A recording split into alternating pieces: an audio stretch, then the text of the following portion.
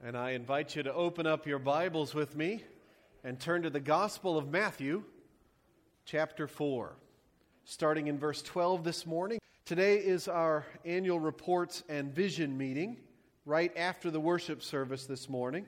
And I hope you stick around to eat and fellowship and participate in that. But I know that not everyone will stay. I've been here a while here. I've been here 20 years, and I know that not everybody stays for the meal and meeting. So, I'm going to cheat this morning and cast my vision for 2018 now before the meeting. So you have to hear it anyway. I have two main things to emphasize for 2018 for our church, and both of them are in our passage for today. In fact, both of them are in our first Hide the Word verse of the year, which we just said, which is also in our passage in Matthew for this morning. So it's all coming together. This is our sixth message in the Gospel of Matthew. Matthew has shared the genealogy of Jesus, so we know who he is and where he comes from. Matthew has told us about Jesus' miraculous birth and the meaning of his names. Matthew has informed us about the people searching for the newborn king, some searching to worship him and some searching to try to kill him. Matthew has described the forerunner of the Messiah, John the Baptist, who was calling people to repent and then was asked to baptize Jesus himself. When Jesus was baptized, the Spirit of God descended on him like a dove, and God the Father said, "This is my Son, whom I love. With him I am well pleased." And then Jesus was put to the test. That same Spirit that had descended on him like a dove now led Jesus into the wilderness to be tempted by Satan. Do you remember this a couple weeks ago? And Jesus passed the test. Where Adam had failed, where Israel had failed, where everybody had failed, Jesus succeeded. Using the Word of God and believing the promises of God, Jesus said no to every temptation. And the devil had to leave him, and angels came and attended him. Jesus passed the test. And now Jesus will begin his public ministry. There are a number of things that happened between verse 11 and verse 12 that Matthew doesn't tell us about. If you want to know about those things, read the first few chapters of the Gospel of John, and you'll find out Jesus did a number of significant things before the beginning of his ministry in Galilee, starting in verse 12. All of our gospel writers are selective. They choose which historical things they want to share with us and place them in a particular order so that we understand the theological picture that they're drawing for us in their authorized biographies of Jesus. We can tell that some time has passed between verse 11 and verse 12 because of what Matthew says in verse 12. When Jesus heard that John had been put in prison, he returned to Galilee. I don't think that happened the second after Jesus was baptized or the second after Jesus was tempted. This is a little bit later in time, perhaps up to a year. We'll find out more about John being put in prison when we get to Matthew chapter 14. So after spending some time in the south, Jesus now moves north. Let's read the next few verses.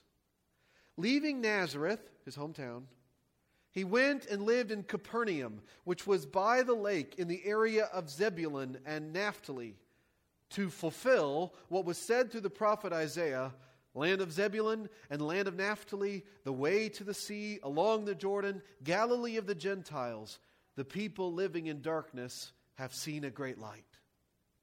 On those living in the land of the shadow of death, a light has dawned." From that time on, Jesus began to preach, "Repent, for the kingdom of heaven is near." Would you pray with me? Lord, we long for that kingdom to come in all of its fullness. We long to sing like we just did, but with the company of all the redeemed, forever and ever praising you for the fountain, for what Jesus did for us, for the blood of the eternal covenant that is mighty to save us. Saved to sin no more. How we long for that. And to go where no poisonous wind, no death, no pain, no sorrow or sickness is feared or felt anymore. That's where we're headed if we belong to Christ, and we long for it. But we're here right now. And as we long for that, we need to understand this. So help us, Lord, to get into your word and have your word get into us. Change us, Lord, through the preaching of your word. Help me to be faithful to what's here, to say nothing more and nothing less than what you're saying here to us in these pages. We pray, Father, for you to speak to us. And we ask it in the name of Jesus. Amen. The title of today's message is Following Jesus, which is what it's all about. Jesus calls his first full-time followers, and by the end of the chapter, he has crowds and crowds of followers. Following Jesus is what it's all about. And that's what our church is all about. Our church is all about bringing people into a life-changing relationship with Jesus Christ, otherwise known as discipleship. Being a follower of Jesus Christ by faith. And that's what Jesus calls us to in this passage this morning. Matthew begins by telling us that Jesus took up residence in Capernaum, which is in the northern region of Galilee. Now, question for you this morning. Is that where the Messiah was supposed to be? Is that where the Messiah would show up and do his thing? In Matthew chapter 2, King Herod asked the Bible scholars where the Messiah was supposed to come from. And where did they say? Bethlehem, right? Like David. So if he's the Messiah, why isn't Jesus bursting forth from Bethlehem? Well, because that's not the only prophecy about the Messiah that needs to be fulfilled. Remember, fulfilled is one of Matthew's favorite words. This is, I think, the 6th time. We're in chapter 4, and he's already said fulfilled 6 times. Look at verse 14. Leaving Nazareth, he went and lived in Capernaum, which was by the lake in the area of Zebulun and Naphtali, to fulfill what was said through the prophet Isaiah. And then he quotes Isaiah chapter 9, verses 1 and 2. I think it's his own translation from the Hebrew. Land of Zebulun and land of Naphtali, the way to the sea, along the Jordan, Galilee of the Gentiles, the people living in darkness have seen a great light. On those living in the land of the shadow of death, a light has dawned. The Messiah is here. The King has arrived. The fulfillment of Isaiah 9 has arrived on the scene. I love the imagery here. The people living in darkness have seen a great light. The darkness of sin, the darkness of evil, the darkness of oppression, the darkness of despondency. And now, light. On those living in the land of the shadow of death, a light has dawned. Doesn't that sound good? They've gone from sadness to joy, from darkness to light. Why? Because Isaiah 9 is being fulfilled before their very eyes. Matthew quotes verses 1 and 2 of Isaiah 9. Do you know what Isaiah goes on to say just a few verses later? As the reason for this joy, as the reason for this light in Isaiah 9? For to us a child is born. To us a son is given. And the government shall be on his shoulders. And he will be called Wonderful Counselor, Mighty God, Everlasting Father, Prince of Peace. Of the increase of his government and peace there will be no end. He will reign on David's throne and over his kingdom, establishing and upholding it with justice and righteousness from that time on and forever. And he shall reign forever and ever. Right? We just were singing about it a month ago. That's what Matthew is saying is happening in Matthew chapter 4. That's what was going on in Galilee. Matthew is seeing that Isaiah 9 is being fulfilled in Jesus, and not just for the Jews. Did you catch that? He's ministering in Galilee of the what? Of the Gentiles. I love that. You know, we know that Matthew is the most Jewish of the Gospels, always going back into his Old Testament and talking about fulfillment and so forth. He's always convincing the Jews that Jesus is the Messiah. But he's also reminding the Jews that Jesus is also the Messiah for the Gentiles. From the Magi to the Great Commission. Matthew reminds his readers that Jesus is for both Jew and Gentile, for both insiders and outsiders, for both native-born and foreigners. And that's good news for us here in Lance, Pennsylvania, because we are not in Israel. That's who we are. We're the foreigners. We're the transplants. We're the immigrants into the promises of God. But the light has dawned even for us here. And Jesus begins then to preach. Verse 17. From that time on, Jesus began to preach, "Repent, for the kingdom of heaven is near." That sounds kind of familiar, doesn't it? Where have we heard language like this before? John the Baptist, right? We saw that back in just the last chapter. That was John's message. He says, "Repent, for the kingdom of heaven is near." What does it mean to repent? What did we say like 3-4 weeks ago? Yeah, to do a U-turn, right? To turn around in your thinking, and now to turn around into a new direction. You're headed in one direction, and you realize you're going in the wrong direction, so you do a 180, and you head in a new direction. That's what repentance is, and it's the first step to truly following Jesus. Point number 1 for today is simply follow Jesus. Follow Jesus. And the way to begin is to repent. Because you can't go in Jesus' direction if you're just going in your own, right? Jesus began to preach, "Repent, for the kingdom of heaven is near." So near, it's here. The kingdom of heaven is near because the King is near. The light has dawned. The Messiah has arrived. Isaiah 9 is unfolding. The kingdom is upon us. So, repent. Have you repented? Have you turned from sin and turned to Jesus? Are you repenting? 4 weeks ago, I asked you, of what sins do you need to repent these days? Where is the Lord working on you? What sins is He putting His finger on and asking you to confess and turn away from? What needs to change in your life? Do you remember what you said when I asked those questions 4 weeks ago? A month has gone by. How did you answer? How have you changed? Are you repenting? Are you producing, like John the Baptist said, producing fruit in keeping with repentance? Because it's not just John the Baptist who says we need to do it, right? It's Jesus. That whole repent thing wasn't over with John the Baptist. Jesus says it too, and He's saying it to us. Repent, for the kingdom of heaven is near. Turn your life over to the Lord and start going in His direction. Follow Jesus. That's exactly what Jesus asks Peter and Andrew to do. Look at verse 18. As Jesus was walking beside the Sea of Galilee, He saw 2 brothers, Simon, called Peter, and his brother Andrew. They were casting a net into the lake, for they were fishermen. "Come, follow me," Jesus said, "and I will make you fishers of men." At once they left their nets and followed Him. Isn't that interesting?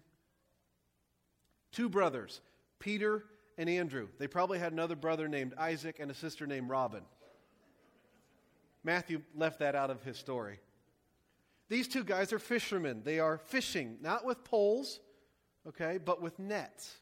Great big circle nets that they throw out into the water. They trap a bunch of fish and they pull back up into the boat. The Gospel of John tells us that Jesus had a prior relationship with these men. It's not the first time they've ever been introduced to Jesus. They had followed Him before, perhaps as part-time disciples. But they had returned to their thriving business in Fishtown, Galilee. Yet on this fateful day, Jesus approached them and called them to give up their nets, give up their businesses, and come follow Him. I think it's great that these are just regular Joes. They're just hardworking, blue-collar guys, and Jesus thinks they'd make great disciples. Notice that they don't pick Him. He picks them. That's different from most rabbi-disciple relationships in this time period. Normally, the disciples picked a rabbi and hoped that that rabbi would allow them to follow Him. Here, the rabbi has picked his disciples. You there, come follow me. Think about what that means. Come follow me. It's a lot more than just physically following Him. They did. They physically went where he went. They followed him. For Simon and Andrew, it meant dropping their nets and leaving their businesses. That's a big deal, isn't it? For their friends James and John, it meant even leaving their family, their dad. Look at verse 21. Going on from there, he saw two other brothers, James, son of Zebedee, and his brother John. They were in a boat with their father Zebedee, preparing their nets. Jesus called them, and immediately they left their boat and their father and followed him. And their father. That's a big deal, isn't it? Following Jesus meant that, in priority, at least, Jesus became their number one allegiance. Following Jesus meant making Jesus their first commitment. They make a break with everything to follow Jesus. Are you a follower of Jesus? Are you following Jesus? One way to know is to see if you're hanging on to your nets. Right? These guys drop their nets and they go. Or if there are relationships that come ahead of Jesus for you. Well, yeah, I follow Jesus, but I got to do this. Repent, for the kingdom of heaven is near. The King is here. Follow him. Now, we use that word follow in lots of different ways today, sometimes very lightly. Like you can follow someone on social media. How many followers do you have? How many people do you follow? That's a fine way to use the word, but truly following Jesus is a lot more than just liking him and agreeing with him, nodding at your head at what he says. Sometimes we think that's what we mean by following. Yep, I agree with Jesus. Count me in as part of that thing, that Jesus thing. Sure, yeah, check that box. That's not what he's asking these guys to do. Following Jesus means obeying Jesus as your Lord and your Master. Following Jesus means becoming like Jesus and following his example. Following Jesus means a total commitment and a total attachment to his cause, to his kingdom. Are you following Jesus? He's inviting you. Come follow me, he says. Come on, get behind me. Follow in my trail. I'll show you the path to walk. Notice that he doesn't say, come follow my teaching. He could, but he doesn't. He makes it more personal than that. He says, come follow me. We aren't called to follow Christianity. We're called to follow Christ. Are you following Jesus? That's point number one of the vision I want to cast for Lance Free Church in 2018. That we would truly be disciples. That we would follow Jesus. Wherever he goes, whatever he says, whatever he wants, he's the rabbi, he's our leader, he's our king. Now that's going to mean personal change. You don't sign up to follow Jesus and then stay the way you are. Now some people think that grace means we don't have to change. If you're saved by grace, they reason, it's all free, so you're free to stay the same, right? No, that's not the way it works. Next week, Abe Skasel is preaching, all right? And Abe is going to talk about that next week in his sermon. I'm going to be here listening to it on the front row. I can't wait. Grace changes us. You come to Jesus as you are. You don't have to get cleaned up first. Salvation is a free gift to sinners, but grace changes you. When you come to Jesus, you repent. You make a U-turn and then you follow Jesus. And as you do that, he changes you. Lots of course corrections along the way. Some of them small and some of them pretty big. But you don't stay the same. Nobody stays the same following Jesus. Are you following Jesus? That's the goal for 2018, to grow as followers of Jesus. And we'll have to help each other to get there. Because you don't follow Jesus on your own. You follow Jesus with other Jesus followers. That's why we have a church. Simon and Andrew and James and John now had one another. And they were going to follow Jesus in community for the rest of their lives. Following Jesus is a team sport, and this is the team. We help each other to do it. So let me ask you some pointed questions about following Jesus. Are you repenting of sin? Are you meeting with the Lord regularly? Are you connecting with other believers? Are you using your gifts to serve your master? These are not the only questions to determine if you're following Jesus, but they're good ones. We've talked about repentance already. How about meeting with the Lord? And by this, I just mean reading your Bible and praying. Not to go through the motions of, yep, I read my Bible and I prayed, but to follow Jesus. How about connecting with other believers? Somebody knows you and knows how you're doing as a disciple. Are you doing that? A link group, a class, a Bible study, a one-on-one get-together, a prayer partner, that sort of thing. And are you doing something with your gifts? Are you serving the Lord and serving His church? Following Jesus means doing what Jesus wants you to do. Not what I want you to do, but what Jesus is calling you to do. Come follow me, Jesus said. We're going to learn how to do that better in 2018. The Gospel of Matthew will light the way. It's not going to be easy, but it's going to be good. So you can guess what the other main point is going to be, right? Come follow me, and I'll make you fishers of men. Fish for people. That's our other main point, our other main goal for 2018.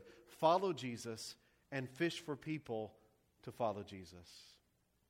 Come follow me, Jesus said, and I will make you fishers of men. You got that memorized? Because next week, Marilyn's going to have some blanks where a lot of those words are. You're going to have to fill them in. These guys were fishermen. Now they're fishers of men. It's a great play on words, isn't it? Sticks in your head. They are no longer going after salmon, but after souls. They're no longer going after minnow, but after men. Part of being a disciple is making more disciples. Let me say that again. Part of being a true disciple means actively making new disciples. And see, it's not optional. You don't get to say, well, I don't have a gift for that. I don't have the gift of evangelism. I'm not a people person. I'm not a talker. So count me out. I'm not into this fishing for men. Jesus says, come follow me, and I will make you fishers of men. He'll do it. Now, I would imagine that Andrew, James, and John might have tried to get out of this, right? They were probably not that big of talkers either. They'd say, I'm a fisherman, not a salesman. Of course, old Peter, he thinks he can do whatever he wants to. He had a big mouth. But Jesus says, no, it's not optional. This is what my disciples do. They fish for new disciples. Now, that's going to look different for different people. I'm not saying everybody has to talk like Peter, right? But if we aren't fishing in some way, shape, or form, we're not being disciples. True disciples fish for new disciples. If we're not fishing in some way, shape, or form for people, we're not following Jesus. Now, thankfully, Jesus says He'll do the work of making us the fishers of men. We don't have to turn ourselves into fishermen all by ourselves. At least He said it to Peter and Andrew, and I think it's here in the Gospels to give us the same idea. He will make us people fishers if we allow Him to. And that's exactly what we need to do. And it's the second thing I want us to focus on in 2018. Fishing for people. Anybody remember this fishbowl? Some of you have been around and you remember this fishbowl. 10 years ago, we set this fishbowl out in the foyer and we encouraged everybody to think about whom they're praying for and hoping to talk to about Jesus. And we put their names in this fishbowl and we committed to praying for them. I actually still carry around in my Bible those names. I carry around in my Bible those names that we put in the fishbowl 10 years ago, that we prayed for back then. And praise God, a number of these people have trusted in Jesus Christ as their Savior and Lord since we began praying for them 10 years ago. Some of them are in this room right now. Some of them have trusted Jesus and have died recently. And some of them we're still praying for. Well, I want to do it again. Abe Skasel is our prayer coordinator for the Wild Game Dinner. And he and I are going to put this fishbowl out in the foyer with these little blue cards that say, please pray for, and then you put a name down on there, okay? And you can do as many as you want. And put your own name on it too, so we know with whom we're praying, okay? Put it in the fishbowl, okay? And it'll be out in the foyer. And Abe is going to collect those, and he's going to pass those names to prayer warriors. At our prayer meeting, at our harvest prayer time, to other people like myself and other folks that are going to commit to praying for these precious people. And we're going to do it beyond the wild game dinner, too. It's not just for the wild game dinner. It's not just who am I inviting to the wild game dinner, though that would be a really good person's name to put on there. Put on there anyone you're praying for that you want to fish for. Now, don't put their name on it if you're not willing to fish, okay? Put the name on it of somebody you know that needs Jesus. You're praying for them, and you are praying that you will get a chance, an opportunity to fish for them. We're not just going to pray for them, we're going to pray for you. We're going to pray for opportunities, and we're going to pray for boldness. Following Jesus means fishing for people. It's God's work, but He wants to do it through us. Come, follow me, Jesus said, and I will make you fishers of men. What are we fishing with? What's the bait? It's the Lord Himself, right? We aren't trying to get people to buy into the church or buy into some philosophy or some movement. We're trying to get people to consider the claims of Christ and give their lives to Him and to His kingdom. Look at how precious He is. Look at verse 23. Jesus went throughout Galilee, teaching in their synagogues, preaching the good news of the kingdom, and healing every disease and sickness among the people. What a ministry. News about Him spread all over Syria, and people brought to Him all who were ill with various diseases, those suffering severe pain, the demon-possessed, those having seizures, and the paralyzed, and He healed them.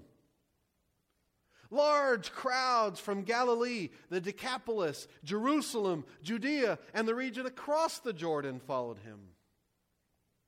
Now, we're going to see that many of those turned out not to be true followers. They followed Him, but they didn't follow Him. But see how attracted they all are to Jesus. What an amazing person. How compelling. He's the most compelling person there's ever been. That's who we want to introduce people to. Jesus Himself is the good news. We'll talk about His teaching. Next time I'm up, we're going to start in on the Sermon on the Mount. And we'll talk about His healing. We're going to see again and again how He heals people throughout the gospel. But look at the middle one of those three in verse 23 again. Teaching and healing, and in the middle, preaching the good news of the kingdom. He said the kingdom is near. The light has dawned, and the kingdom is good. The kingdom is good news. It's the gospel of the kingdom. The good news of the King.